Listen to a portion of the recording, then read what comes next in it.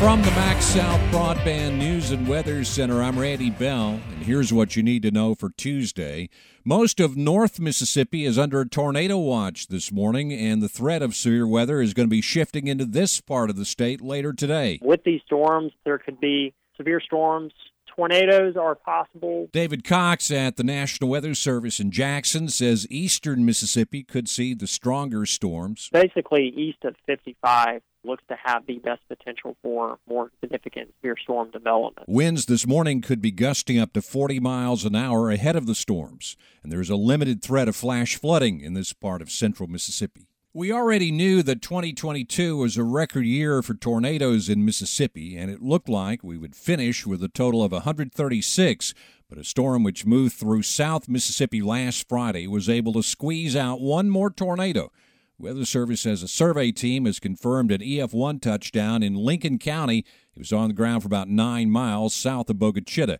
The new total of 137 tornadoes is 22 more than the previous record of 115 set in 2019. Some parts of Mississippi are beginning to report an increase in flu cases again. The percentage of patients seeing their doctors with flu-like illnesses peaked in early November at about 10% statewide, but had been dropping steadily throughout most of December before leveling out at just over 5% around Christmas. The Public Health District, which includes Attala County, has seen flu rates as high as 45%, dropping to 29%, but the numbers in that 9-county district have been up for the last 2 weeks, now above 37%. And a wild finish to Mississippi State's bowl game with Illinois in Tampa yesterday. The score was tied at 10 with 7 seconds to play, with the Bulldogs attempting a short field goal. 28-yarder for the lead. Snap is back. Hold is down. Kick is away. It's good! Neil Price with the Bulldog Network from Learfield, with State in front 13-10 at that point, but Illinois still had time to run one play, needing to go 71 yards to score. They tried a pass, followed by 5 laterals, and then it's on the deck. It's picked up by State. Here go the Bulldogs left to right.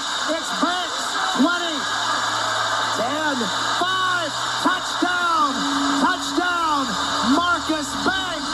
Final score in the ReliaQuest Bowl, Mississippi State 19, Illinois 10, in State's first game following the death of Coach Mike Leach. The Bulldogs finishing the season at 9-4.